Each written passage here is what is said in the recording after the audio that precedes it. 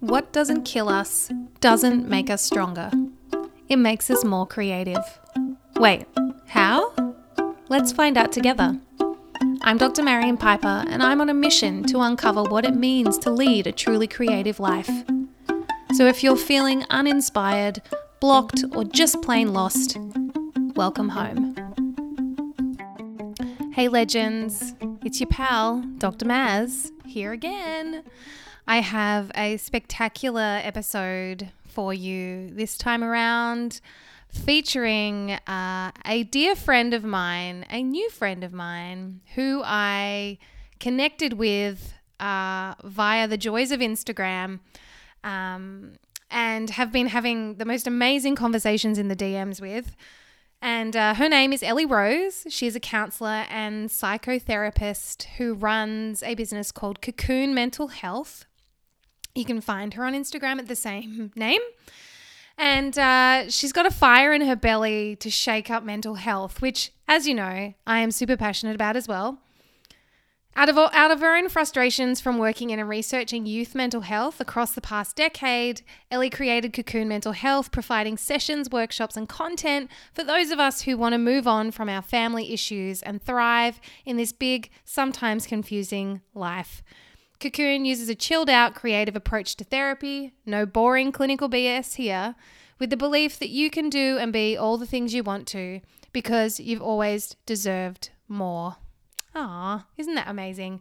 Ellie and I talk about a whole range of things. It's a beautiful, lighthearted conversation and poke at some of the more difficult aspects of being a human alive right now.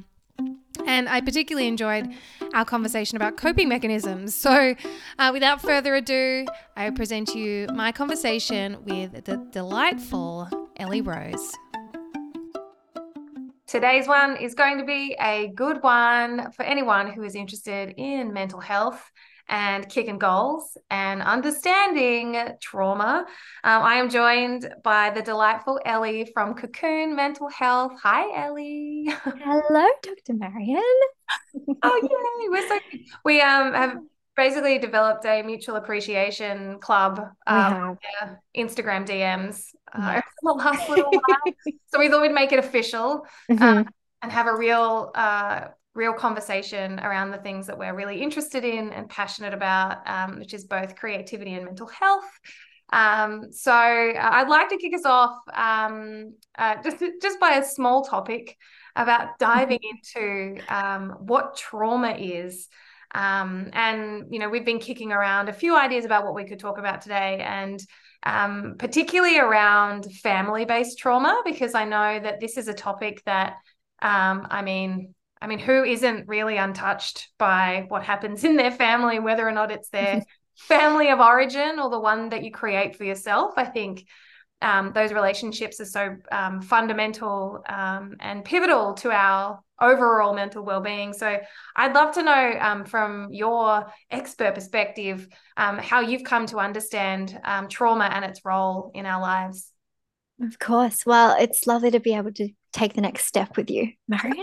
It's gonna be. I'll be kind. I'll be gentle. Yeah. No, it's good that we've made it out of the DM. So, I'm very excited to be here. Yeah. Wow. Family-based trauma. It's obviously a heavy topic.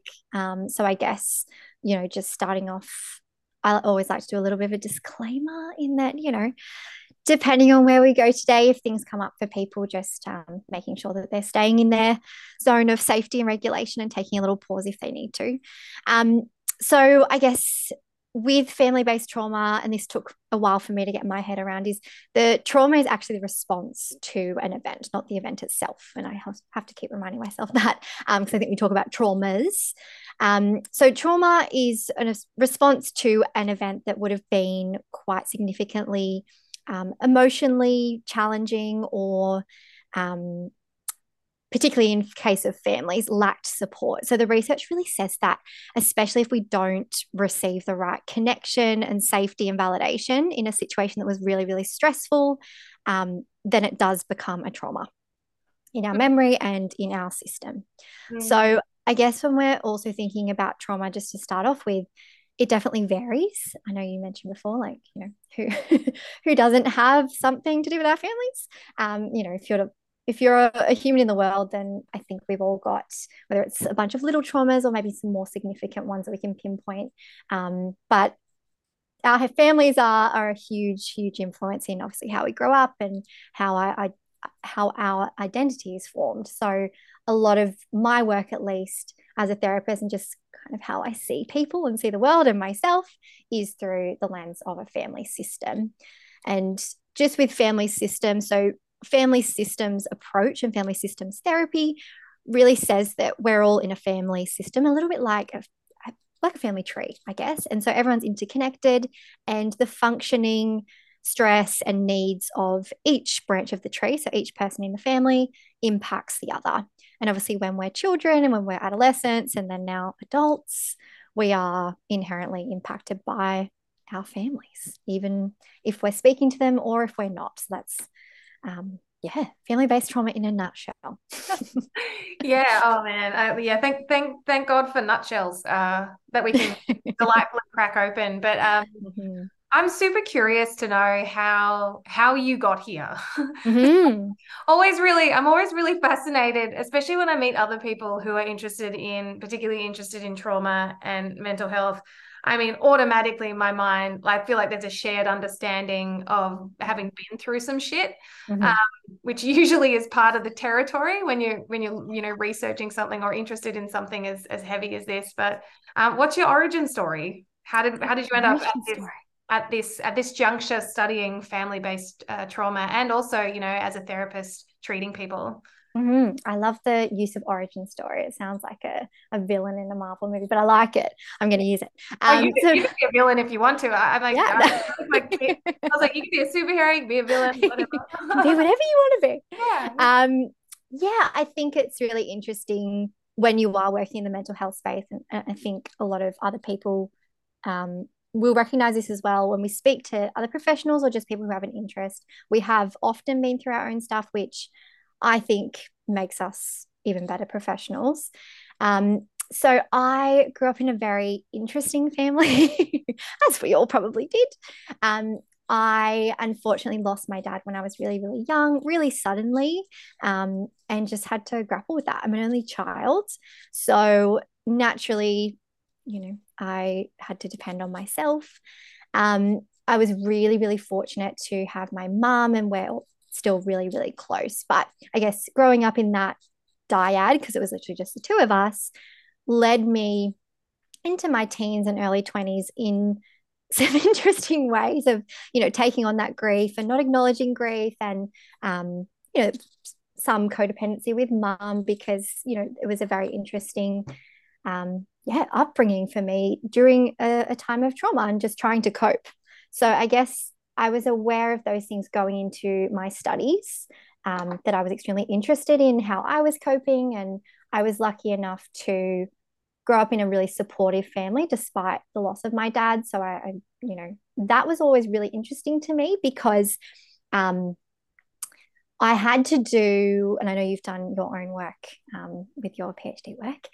I had to write an assignment in my master's, and I focused. So I did a master's in counseling and psychotherapy, and one of my core subjects that I chose and focus areas for research was family. And part of an assignment was to write all about my family, and myself, using family systems approach and kind of looking at myself as a case study. Um, and obviously that was very interesting, but it really solidified why I wanted to do this work. And I found, I suppose it is fascinating. I still find it very fascinating that the parts of my life where I was lacking, like with my dad, it was buffered by other supportive relationships, and that there was research for that. And it was, I suppose, all these things that I had experienced as a person, and you don't always find this in research, but the things I had experienced as a person, I was like, oh, this makes sense. And this is all part of a really, really useful tool, which is the therapy framework. And then when I went into practice and working with clients, that was my focus as well, to work in a family framework. And I worked to start off with, I worked with a lot of young people, particularly probably about like 12 to 18, which is the really, really hard years. And I'm really glad I'm not 12 to 18 now. I'm like, Same. oh, Same. yeah. When people are like, oh, I wish I could go back to school, I'm like, I could not think of anything No. worse. But Me yeah, either. you couldn't pay me to do it again. Um, but I was working with a lot of kids who have been through some really challenging stuff, family related and not family related. But the ones that I saw and worked really, really well with and saw them progress, sorry, is when we did family work with them. So when we did individual work, and then we also worked with families and in pretty stressful, significantly traumatic situations. And then by the time I left that workplace, what I saw with clients after working with families was like, oh, that was just golden. So yeah, I guess a blend of professional satisfaction and then a bit of research and then a bit of my own stuff has all led me here. Yeah. Yeah. Oh, man, those research moments, they'll get you. They'll Yeah, they'll you're like, they'll oh, get you real good. yeah, yeah, for sure. Um, Yeah. and you mentioned, I love that you talked about the relationship between, the things that are missing and then the supports that come Mhm. in to sort of counterbalance that. Um, Yeah. and when it comes to, I suppose, like as individuals, we're the linchpin in between that, right? And so Mhm. we're kind of oscillating between all these different emotions and contexts and situations. And so we are asked to cope. Life asks us to cope. Mm. We're invited to cope. I'd be curious to know from your perspective um, this difference between healthy and unhealthy coping mechanisms. Mhm. Because as I've gotten older and been through therapeutic work myself and done a lot of research, I know that line between healthy and unhealthy can be very, very blurry, Mhm. which Mhm. is not something that I was expecting to discover. So I'm curious, from your perspective, how do we approach this idea of coping and coping Mm. strategies? Mhm. I guess when I think about coping, and again, this is just purely through a family systems model, it's an adaptation. So, a coping mechanism, regardless of what that is, like it could be something that's very healthy, like independence, and that's one of mine. And that's one of, I think, I think when One of you, mine. yeah, which, sometimes doesn't really fit in life. So, it's healthy and unhealthy. But what was I going to say? Yeah, I guess when you think about a coping mechanism, it's there for a reason. And so it could be independence where, and this is just for my example, and I know some people, including yourself and maybe some other people listening and some clients of mine, um, we flip to hyper independence to cope. And Mm, honestly, if you didn't do that in dealing with that trauma or whatever was happening, you probably wouldn't have coped. So it's not something to beat yourself up about. But, and this is a lot of my work, is figuring out, okay, well, maybe that works sometimes, and maybe that actually doesn't work other times. And as you get older, conflicts with what you want. So, for example, if I'm upset one day and it's about something that I know I can't fix, it's like my independence is probably going to come in handy. I'm like, yeah, cool. I can figure out some self care. I can like do my own thing, have a day to myself. But if I'm, and this is just an example, not naming anyone.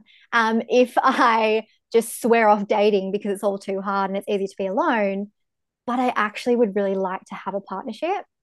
Oh, it's rubbing up against a conflict of what my coping mechanism is. So that's probably when it's not so healthy, when it's rubbing up against what you actually want and what it is to be well and happy, whatever happy yeah, is. $1 million question. Yeah. Yeah, it's so interesting you mentioned the dating question because it's definitely a bit of an open wound for me these days that I'm sort of working through. And what do you see? Like we're in this really interesting time of Yeah. not quite being in a pandemic, not quite being out of Weird. in the post-COVID times. What are you seeing? Obviously, don't mention names, but what are you seeing overall Mhm. are some of the things that people are struggling with the most? I guess, and I don't think this will surprise you, but what I've seen in myself and with clients and just people I know, I think in moments of stress, we revert really quickly back to what we know, which can be unhealthy coping mechanisms. And that's why we have the unhealthy ones, because they're comfortable and safe. And say you're in stress and said, like, I mean, come on, the last 3 years have just been like, yeah, Heck, we've all talked about it enough. Like, we know it's all a bit nuts. So it's been this weird period of like stop, start, and your whole sense of safety is so disrupted, I think, at least for me.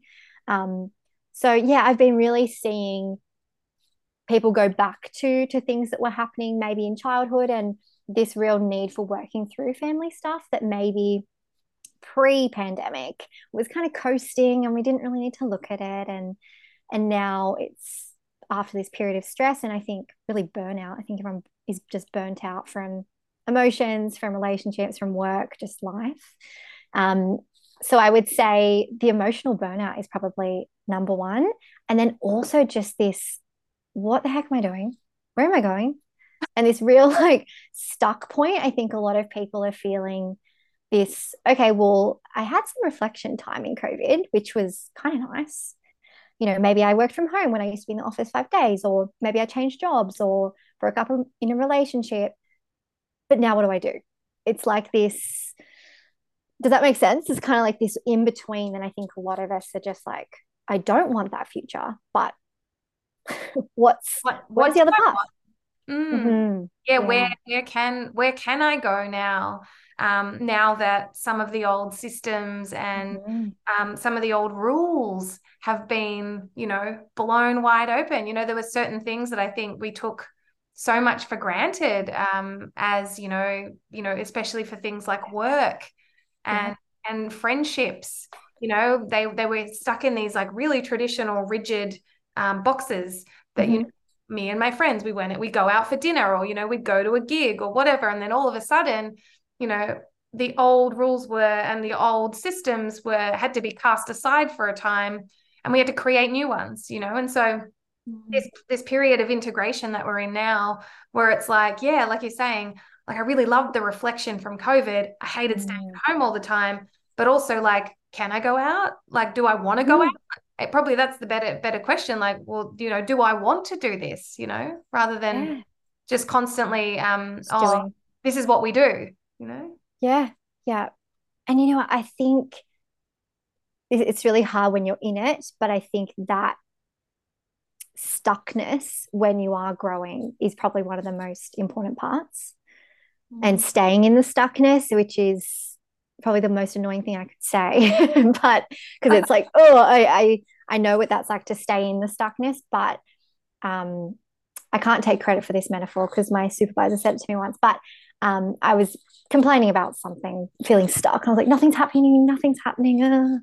Um, and she said to me, most, I think she was talking about mangroves. So most mangroves have to stay in the mud to grow. And so you need to actually be stuck for a long time. And that is when you can grow. And I was just like, okay, like the stuckness is actually valuable, even though it's so hard. And I think, yeah, that's a big lesson for me. And I think for a lot of people at the moment is how to do that. Yeah, yeah, and the same is true for for lotus flowers as well. Mm-hmm, They're the mm-hmm. ones that grow. They can't grow without the mud. you know. Yeah, Whereas yeah. I think also with mangroves, like they need that in order to survive. And so, yeah, I mean, then that's something that you and I definitely connect on. There's this. It's not quite a love of the challenge, the obstacle, but there's definitely maybe a little bit of a reverence, perhaps, Mm. for the or at least a respect for the difficult things that we go through.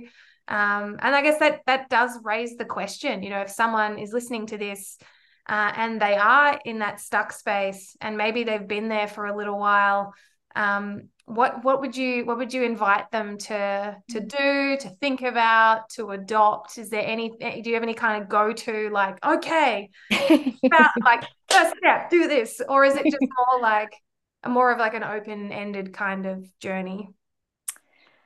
I'm going to be really annoying and give you maybe three answers. We love options here. We love options. Because I think just as you were speaking, something that really comes to me a lot of time is letting go of what you should be doing and where you should be. Oh my God, I want to throw up. That's so good. Icky, ick, gross, disgusting. So good. So and this is really just this is my own therapy that everyone's listening to. This is just to myself. I think so much of the stuckness can also be a lack of acceptance on the process. And you might just have to sit in it rather than feeling like you have to be somewhere. Or I think we're humans and we look at other people and we compare. I think anyone who says that they don't is lying. Like, it's literally just what our brains do as humans. So I think it's very natural to feel like, yeah, we have to be somewhere, we have to be doing this or that. Or particularly in a post-pandemic world, I think, I don't know, a lot of weird things have been happening.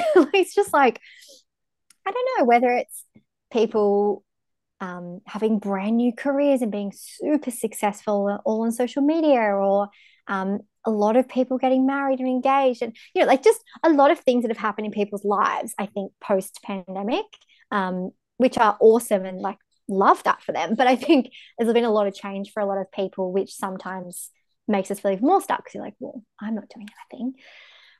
So number one, I would say, is question what season you're in, and maybe how can you let go of that resistance a little bit of just being in your, say, autumn or winter that needs to just sit in the mud a little bit, which is challenging. And then the second thing I would say, I know you love some journaling, just like me. Oh, mate, I'm all about it. Let's go. So, and before I say this, if anyone's listening, you just recoil at the word journal. It doesn't have to be Dear Diary every single day. Like, you could literally write some swear words on a piece of paper and rip it up. Like, I don't care. Or it could be more of an artistic, creative expression. It could anything. But I think an activity that I really like to do with clients, but also with myself, is number one, what are my patterns? And so this kind of ties into some of our family stuff as well, is when you're in that stuckness, like, do I have a pattern of self-sabotage? Like, am I actually stuck because I'm not allowing myself to go after something, or it feels too scary, or it feels too big, and maybe I need to do some work on feeling a bit more confident, or feeling like I can go in line with those values?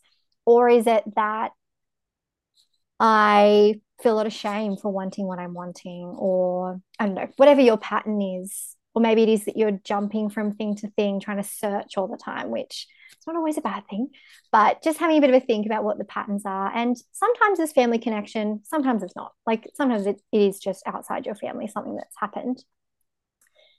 And then the other big question that I always ask myself is, what is stopping you from breaking those patterns? Which is usually Good safety, question. familiarity, security. Yeah. Fear of being seen, Yeah. just the low key, like fear of Casual. success, fear of failure. Like, Yeah, yeah. No biggie. thank Fine. you. Oh man. Man, that letting go of the shoulds and what you think you should be Mm. doing is a big one. Like, we were just talking before we jumped on the mics that Mm. I had this big anxious day yesterday, which was, I was riddled with comparison, which is something that hasn't really visited me in a really long time. Oh, it's kind for it to come back. I know. I was like, what a sweetheart. I was like, thanks, bro. See, make yourself comfortable. You want it to be Yeah, like, cool. oh, but I realized in a similar way that you just described those questions that you asked about patterns. For me, comparison always pops up when I'm on the precipice of doing something new. Uh, Oh.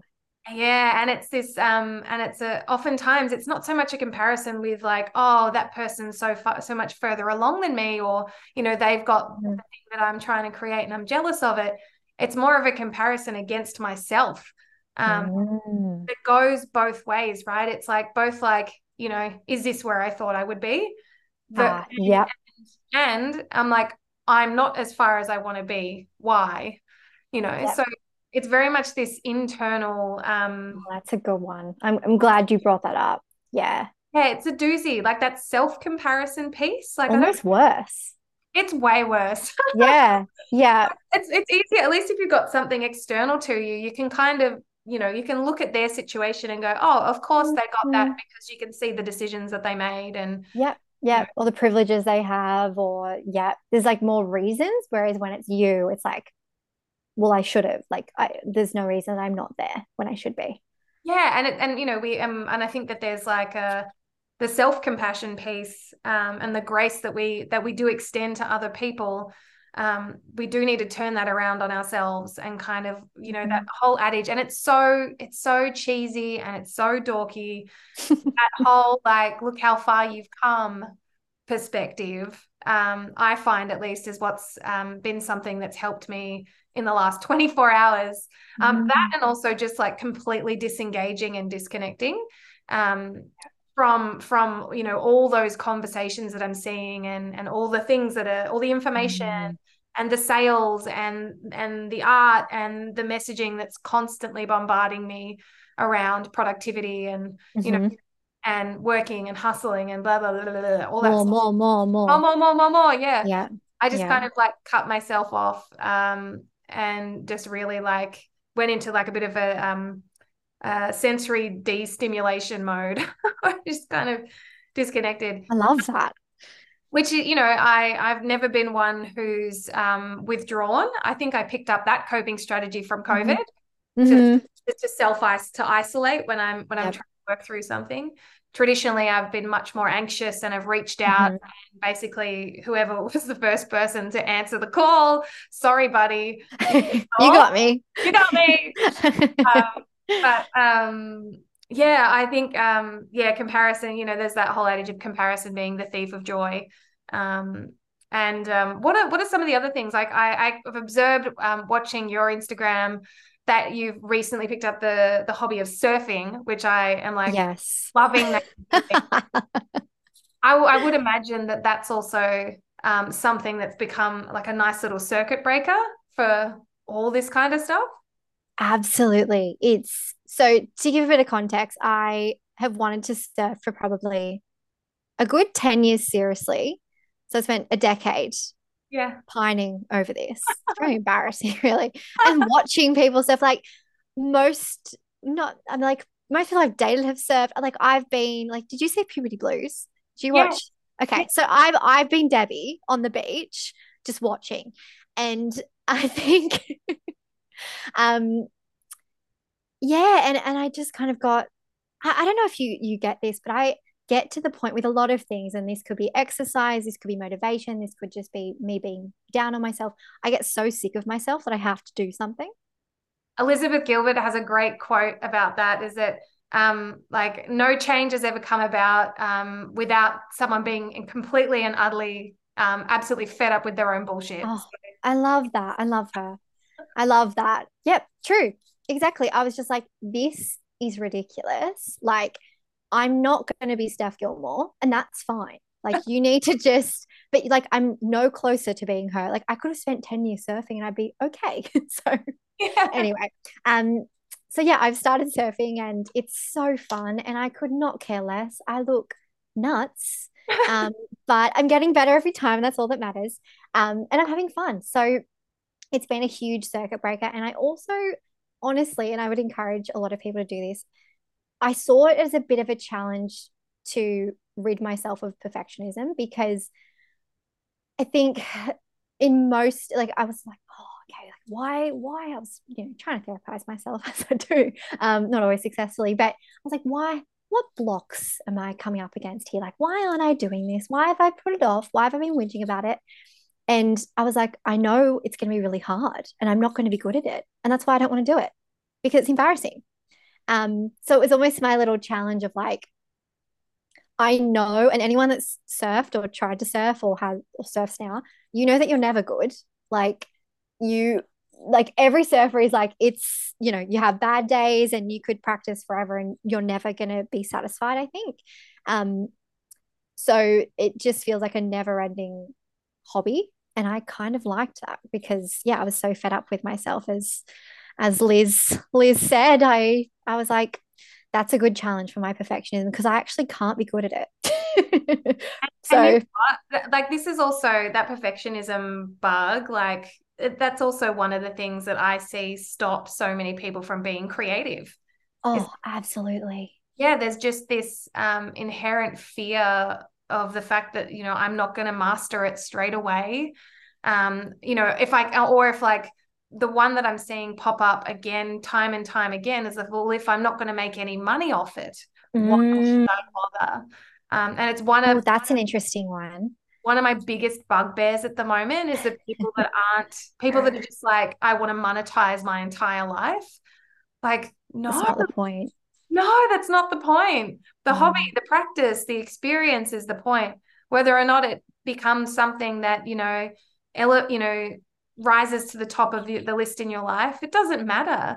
It's the point is like, how do we want to spend our time? Mm. How do we want to spend our time? The precious time that we have here on the planet, do we want to waste it sitting in paralyzed Mm. perfectionism?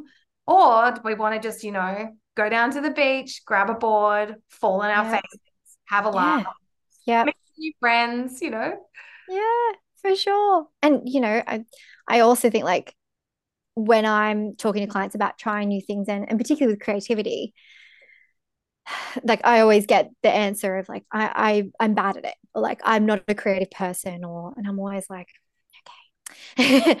Oh, Okay. Let's have a conversation about what creativity actually is, because you're breathing and so you are actually creative. Um and I think yeah. some snaps. Um I was wondering because there's no vision on this. Like oh yeah. snaps. So imagine Marion doing a sassy snap. Yeah, yeah. Um what was I going to say? Oh yeah, I think the other way about the other way of looking at things is like number one, if my argument is I'm not going to be good at surfing, how do you get good at surfing? You Yeah. need to surf. And with creativity, I would imagine, and I don't, make money off my creativity per se, but what is the thing that's going to zap your creativity? Trying to make money, I'm guessing. Yeah, Mm. like that's not.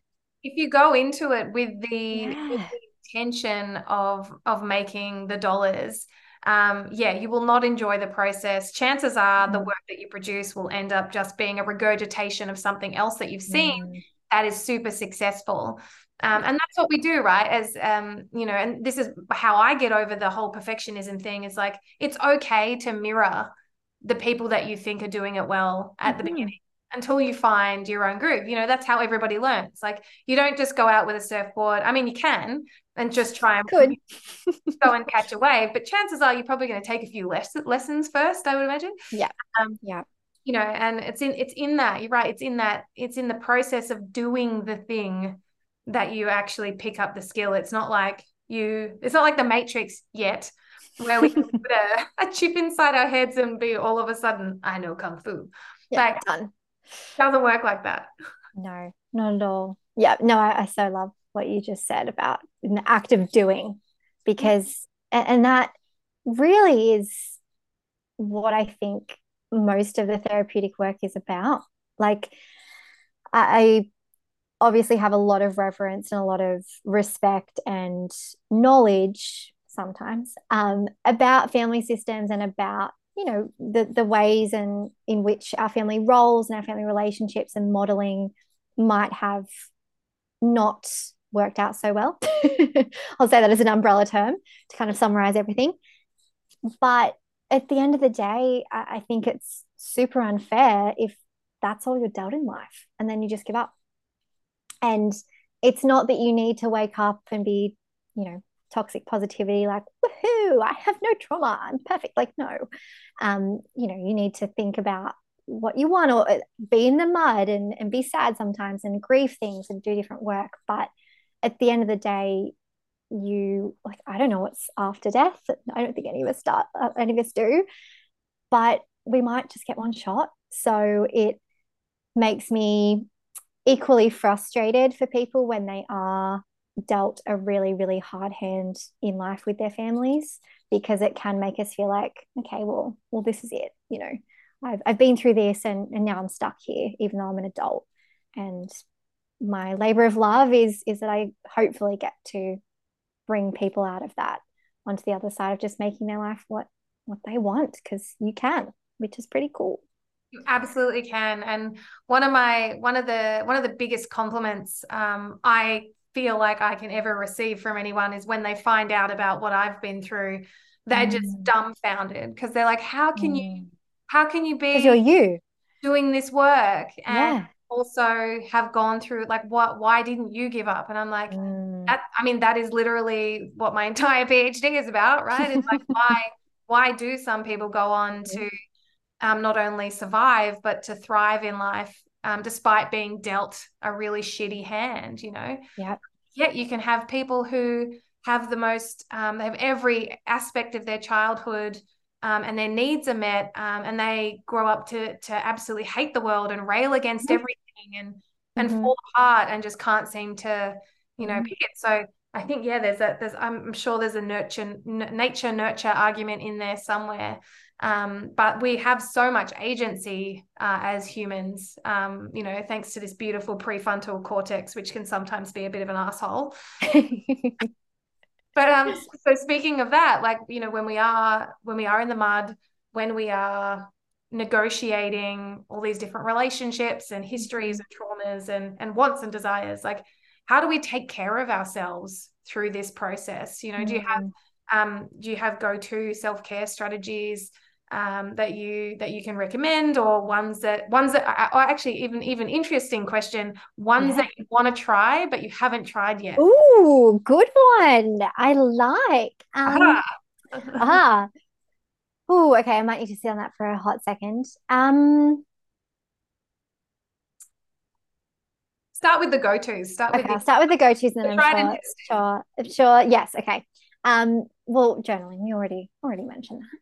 Yeah. And I would encourage everyone, just like I encourage myself, and I need reminding to do this, to do different types of journaling. So Mm. I know you engage in some beautiful creative methods. Actually, that's my thing. I'm going to steal that. That's because I'm most of the time when I'm time poor, I just kind of, brain dump some of my thoughts and I don't really get creative with it. I don't go back to it. So that's going to be one of mine. And if you're listening, Marion sometimes posts some beautiful, and again, not based on skill, although she is very skillful. But I can, it's obvious that it's an expression of whatever you're feeling, which I think is so amazing. So, um, journaling it in different forms. So that could be more of a creative approach. It could just be writing down some more structured reflection. So, like the little questions I gave before, and having a think about why things trigger you, what's coming up, how you want to move forward, what you need in that moment. I find it just, at least for me and a lot of clients I work with, it just helps create that space in that brain that seems very, very full, especially when we're working through some of this stuff. The next thing, and I know this is not always possible because we can invest in relationships, but there is a little bit of luck sometimes in life, which sucks. But as much support as you can get is always going to be the best thing. Mm. And so being really honest with yourself about if you do have sufficient support, and it's quality over quantity, it's like if you're thinking, no, but I've got friends, or like that's something that clients will usually say to me, like, oh, like, my family's pretty, okay, or like my friends are okay, and like it's fine. And then we dig a little bit deeper. I'm like, are you actually, like, do you get the juicy support that maybe you're giving to people? And they're like, oh, really? So just being really honest, if you need extra support, whether that's trying to find some new friendships. And I've recently, sorry, this is going on a tangent, but this all does come back to the self-care. Because I've been living in Canada for some stints across this year. I jumped on Bumble BFF, which I've never done before. Oh, I love that.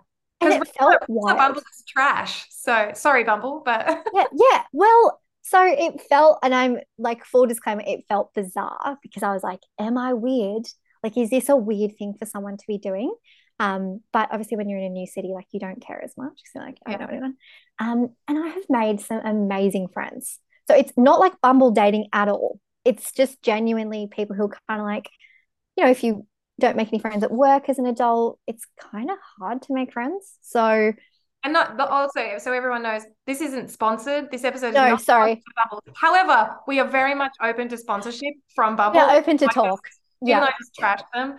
dating side, not the other stuff. They actually also have a business one too, which I'm I kind of do tempted to too. Yeah, I wonder. Yeah, give it a go. Let me know how it is.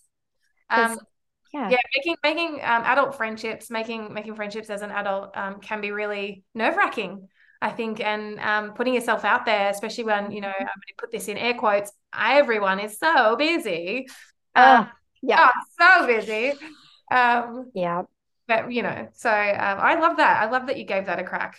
Yeah. Yeah. And it worked out. Like it was bizarre, but it worked. And then I've made friends through their friends. And anyway, so um yeah, if you feel like you don't have enough support, I think being really real on you can get more. Like it's, whether that's professional or personal, it doesn't matter. But I think that support piece is super, super important, even if it's not every week. Like it doesn't have to be a weekly session with someone. It could just be some check-ins with someone personal. So that support is number two. And then this is going to sound a bit strange, but I know we love a metaphor. So a little bit like if you were growing a new plant. So think of your like going through a process, whether that's processing past trauma or just trying to figure out life and who you are and where you're going, which is potentially a trauma in itself. Um, almost treating yourself like a little seedling and nurturing yourself. So it's something that I get really real when I'm like, oh, self care, self care, self care. And I think like, oh, like I can't really be bothered to do that. And I'm like, what is a little nurture thing that I need right now? Because I'm feeling a bit delicate or a little bit frustrated or whatever it is. And that usually helps me find something, whether it's just like a cup of tea or going on a walk or an answer will come. So And one of the just to layer onto that too, one of the because I get the same too. Sometimes when yeah. I know I need self-care, it's past the point of me being able to actually actively think about what I need. Um, Mm. and so one of the rules that I kind of made with myself is like whatever self-care I do, it has to engage my senses. Oh, I love Yeah, because it's what that's because the whole when we're activated, it's not just an emotional mental thing, that. it's also a physical thing, right? So it'll be happening Absolutely. somewhere in our bodies. And so I try to catch that wherever I am. So I'll be like, okay, if I'm feeling really overwhelmed, that to me feels like I need some sensory self-care. And so I'll Mm. put on my noise canceling headphones, even if I don't have any music on, but I'll just try and Nice. block out my ears a little bit. Or if I'm like really like moving at a really fast pace and I'm like I'm hungry for like connection or whatever, I'm like, oh, actually, am I just hungry?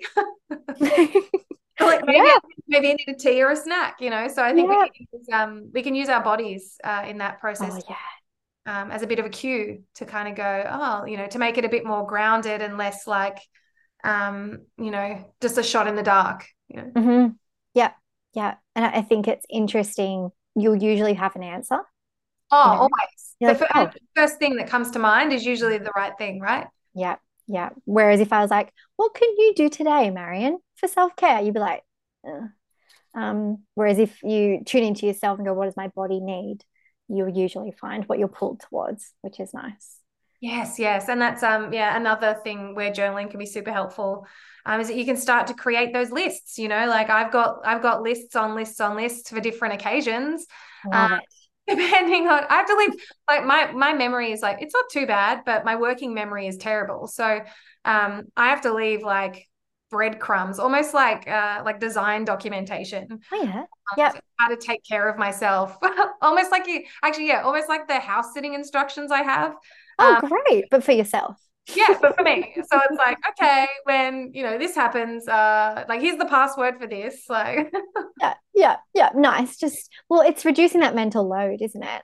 And I think that's, at least for me, and like when I know I'm having a really stressy day, I'm like, what will reduce the mental load? Like, because yes, I'm not going to be able to sit there and go, decision making or problem solving. I'm going to be too overwhelmed. So yeah, love a list. brain shut down, brain gone haywire. Give me instructions. Brain empty. Yep. Oh wow, this has been this has gone so fast. First of all, I it's know. been such a delightful conversation. Which I definitely feel like there's some other things that are popping into my brain for other future conversations. Yes, yes, me too. But I'll sort of wrap things up by asking you a question that I like to ask some guests, not all, but Sure. some, which is kind of drawn from the title of the podcast, which is Mhm. what didn't kill you and what did it make you? Ooh, Just gosh, that's a gosh, small that's question. good. Thanks. Um, my grief didn't kill me. It Mm, almost did, but mm. it didn't. And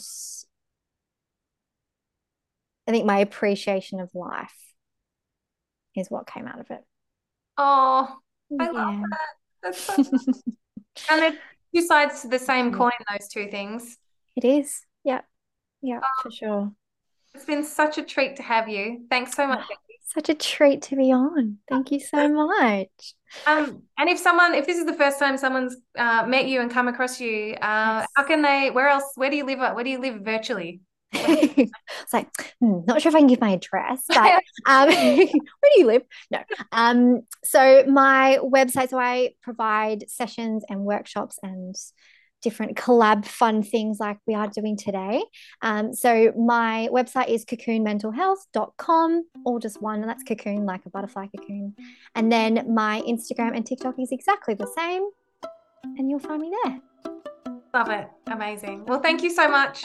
Thank And you. I look forward to more deep dives with you Oh, me in too. DMs and outside of DMs. Love it. Can't wait. There you have it, friends. That's my conversation with the incredible Ellie Rose. Give her a follow on all the platforms and reach out, especially if you need any extra support right now. She's incredible. If you enjoyed this conversation, you're probably going to love my Substack called The Creative Urge, which you can subscribe to for free, or you can shout me a coffee each month and become a paid subscriber by checking out thecreativeurge.substack.com. Until next time, friends, can't wait. Stay creative, and I'll see you on the other side. Bye.